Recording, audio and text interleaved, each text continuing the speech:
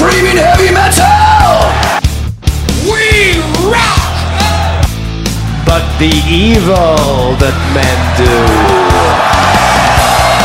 lives on. We gonna bang your head! You are now listening to the Music Mania podcast, a hard-hitting show featuring all things hard rock and heavy metal. And now here are your hosts, the Twins of Chaos, Clint Switzer and Paul Lagana.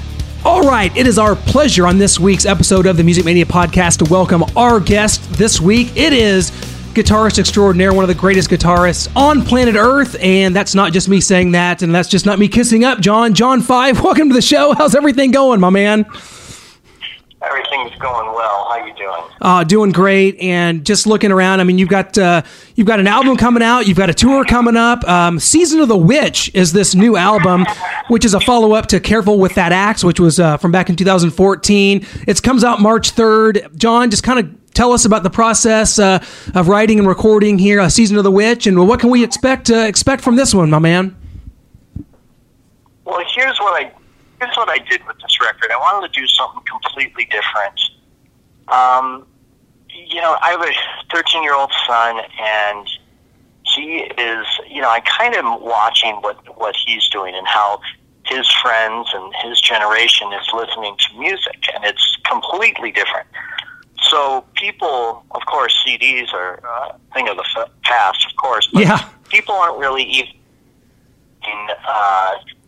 they're not even downloading anymore. So everything is streaming and YouTube, believe it or not. And so when he listens to music, he usually just streams it or watches it on YouTube. So what I did is I put out one song a month with a video. So for January, here's your song, you can download it, stream it, and then here's the video that goes with it. And I did that once a month because people nowadays, they just watch music. And it was really, it really worked really well because, all together, collectively, it's well over, 2 million views with everything. And there's no way I could get 2 million spins on the radio with anything. So I made about 6 videos. I'm going to make some more. And it really worked really well. Well, John, you've got a tour to follow this, and I believe it starts March 3rd as well, believe it or not. Same day as the physical album comes out, March 3rd, Season of the Witch tour. Doing a bunch of cities for this. It's going to lead you right into the Rob Zombie spring tour dates. For anyone that's never seen you live, I mean, it is sonically, it is visually impressive. I was able to see you in 2015 here in Kansas City, man. It's a great show. What can fans expect from this tour from the Creatures?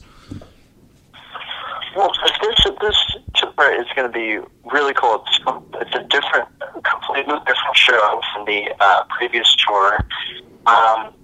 It's going to be a blast. So yeah, it's a really tour coming out. Yeah, absolutely, and I want everyone to go out and see this if it hit. I mean, I believe it starts on the West Coast there in Washington. It's going to wind down and hit most parts of the country. Leads you right into the Rob Zombie tour dates. You guys are doing you guys have just become the festival poobahs of hard rock and heavy metal and Rob Zombie. I mean, you guys are hitting all the big festivals again this summer, going out and doing it right. You guys how different are those festival dates? I mean, you're outside. I know it's hot in a lot of the places, but it's just got to be different than kind of a normal tour where you're doing indoors and kind of have your own dressing room. Those festivals are just kind of crazy, aren't they?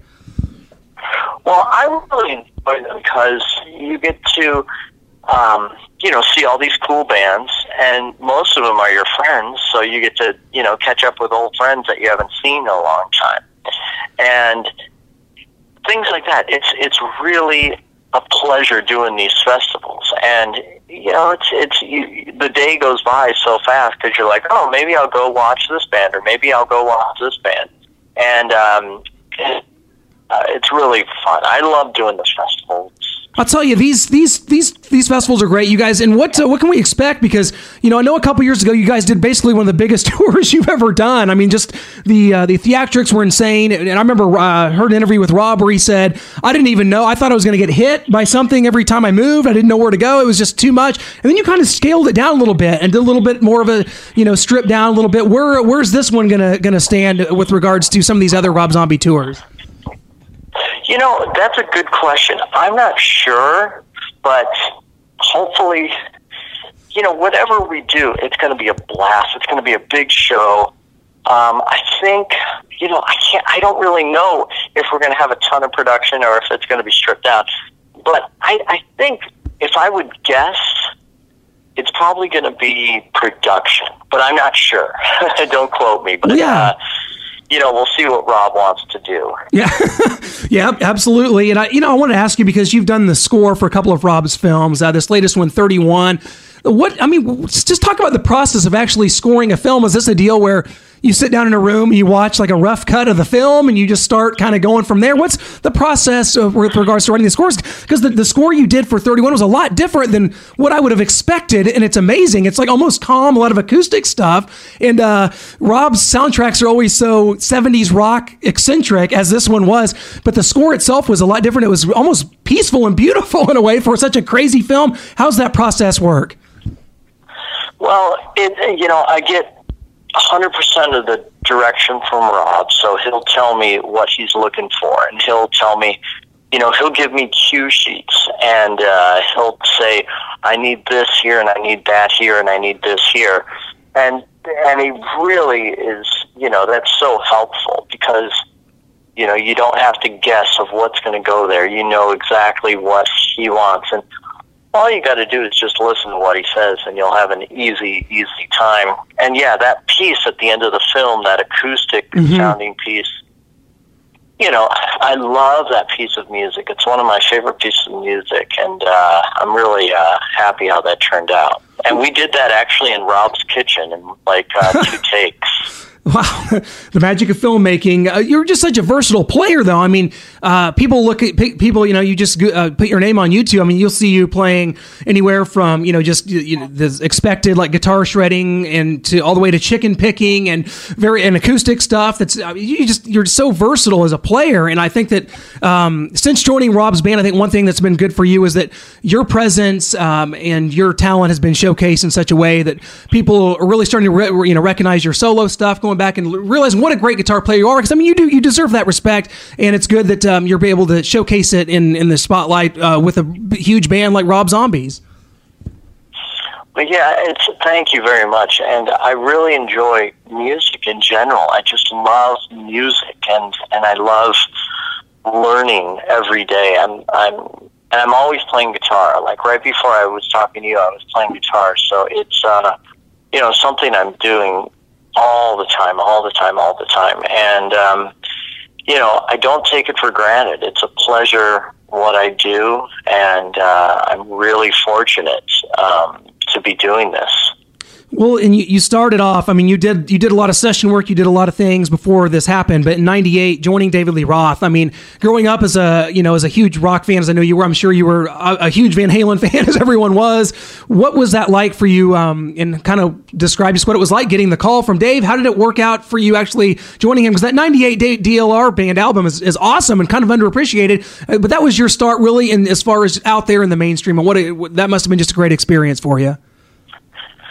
Yeah, I was also with Rob Halford at the same time, and I was like, I wonder what Dave's doing. So I literally looked up his management on the back of his book, Crazy from the Heat, and called up their management and said, hey, I want to send some songs over. And, they didn't know me at all. Nobody did, So luckily I was able to send some stuff, and they got it to Dave, surprisingly, and they said, oh, we like this, so can you send us a few more songs? And I haven't talked to Dave yet, of course, and, I was very poor, so I was like, let me, going into the studio back then was a very expensive thing, so I there was no home studios or anything like that back then. So I do everything, go into a studio, find musicians.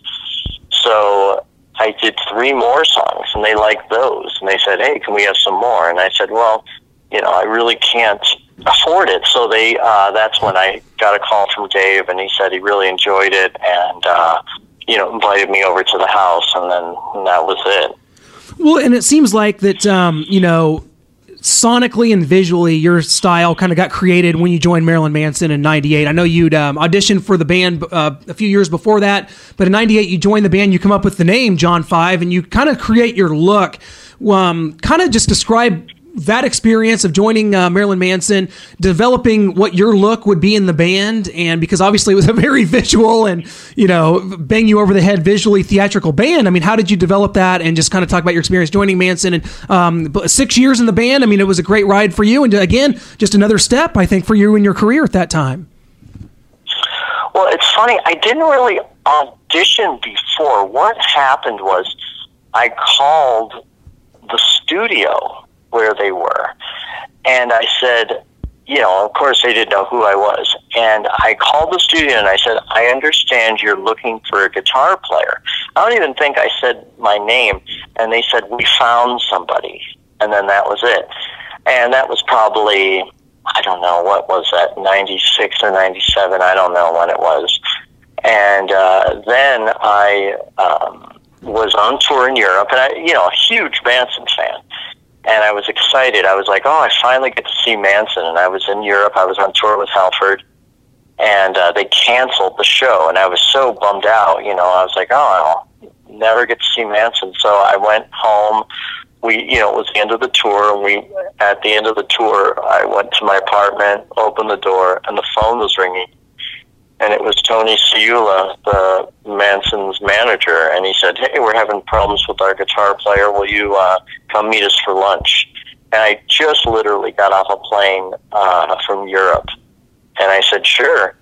And I went down the street and met Manson and Tony at a restaurant. And they had, I remember Manson just giving me the name John 5 because he said he wanted to do a lot of things with numbers at this time. Yeah. And I want you to be John 5, and I want, I want you to join the band and all that stuff. And I didn't even play. We were just at lunch. And then so we walked to the car together, and in his car was the David Lee Roth record and the 2 record. Yeah. So it was really cool, and then that was it. Then the train started rolling, and I remember, it was such a wild time. It was a really wild time. Well, speaking of wild times, I mean, I got to see if you remember this or not, because you did so many hundreds of dates, and you do this all over through the years. But there's one gig in particular I think you might remember, and we're here in Kansas City, Missouri, where we record this show here in the Midwest, and it was on the Golden Age of Grotesque tour. You guys were here playing an event, and the barricade up front breaks, John, and all hell breaks loose. Full scale riot. It was Freakers Ball 03. Do you have any recollection of that event? Because it was traumatizing for me as a college student. Was it a festival? Yeah, it was called Freakers Ball. It was right around Halloween. The barricade up front broke 2 or 3 songs into your set, and just all hell. I remember, and there was a riot. Yes. And we had to get out of there. Yes, full scale, and it was insane. I was in college at the time. I didn't know I was getting sprayed with pepper spray. It was insane. I just, it's funny, you do a million shows over your career. It's like, do you even remember that? But that was a crazy one. That was towards the end of your time there, actually, in the band. Yeah, that was really, really crazy. I remember our bodyguard just going, everybody out, get on the bus and go. And then we were like, okay. Yeah, that's insane. I mean, it's crazy to think, too. I mean, you've been with Rob Zombie now for 12 years, I think, 05 to 2017. And what a ride it's been. You guys have some shows coming up here. I think only a couple in the U.S., though. Chicago Open Air and maybe one more. So the U.S., you better get to Chicago for that if they're going to see Rob Zombie this summer, correct? Yes, we are doing some festivals and stuff in the States. And, but first is that tour with the Creatures. And I think there's something like 40 shows in 45 days or something like that. I mean, it's totally insane. So going to be a busy 2017. Hey, that's always a good thing. And before we let you go, I just kind of recollecting, and I know you're such a big fan of music and the genre, but as I looked at it from just my own personal journey, I started off 2016 at New Year's Eve with Motley Crue's final concert, saw Black Sabbath's farewell tour, Rush has retired, Lemmy Kilmister died, Twisted Sister played their final show in South Dakota. As you look at it, this year has just been so insane, and it got me thinking, like, what in the world am I going to do in 10 years? Who am I going to go see? This, as a fan, you got to look at it. It's like it's the first sign of your heroes are not going to be around forever, and that's sort of sobering, really. You know, that's a really, it's true.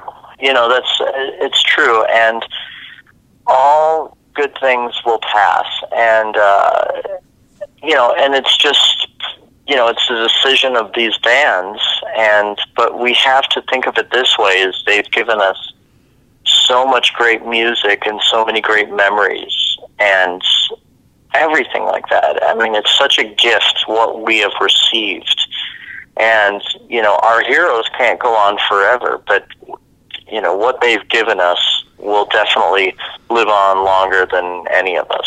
That's a very, very well put, John. I'll tell you what, guys, go to John/5. That's dash, John-5. You don't want to do the slash because that's going to take you somewhere weird. John-5.com. That's where you can get all the tour information, all of the merchandise. Guys, go pick it up. The new album comes out March 3rd. I guess check it out on YouTube. Until then, since, you know, that's the way we have to do it now. I'm going to pull it up right now and just start watching it on YouTube. That's the new medium. John, great, best of luck with this tour coming up, man. Look forward to catching you out on the road and with the Zombie tour. Always a pleasure, my man, and it is such a pleasure for us. Thanks for joining us here on the Music Mania podcast. Thank you, man. Thank you very much. Have a good one, John. Thank you so much.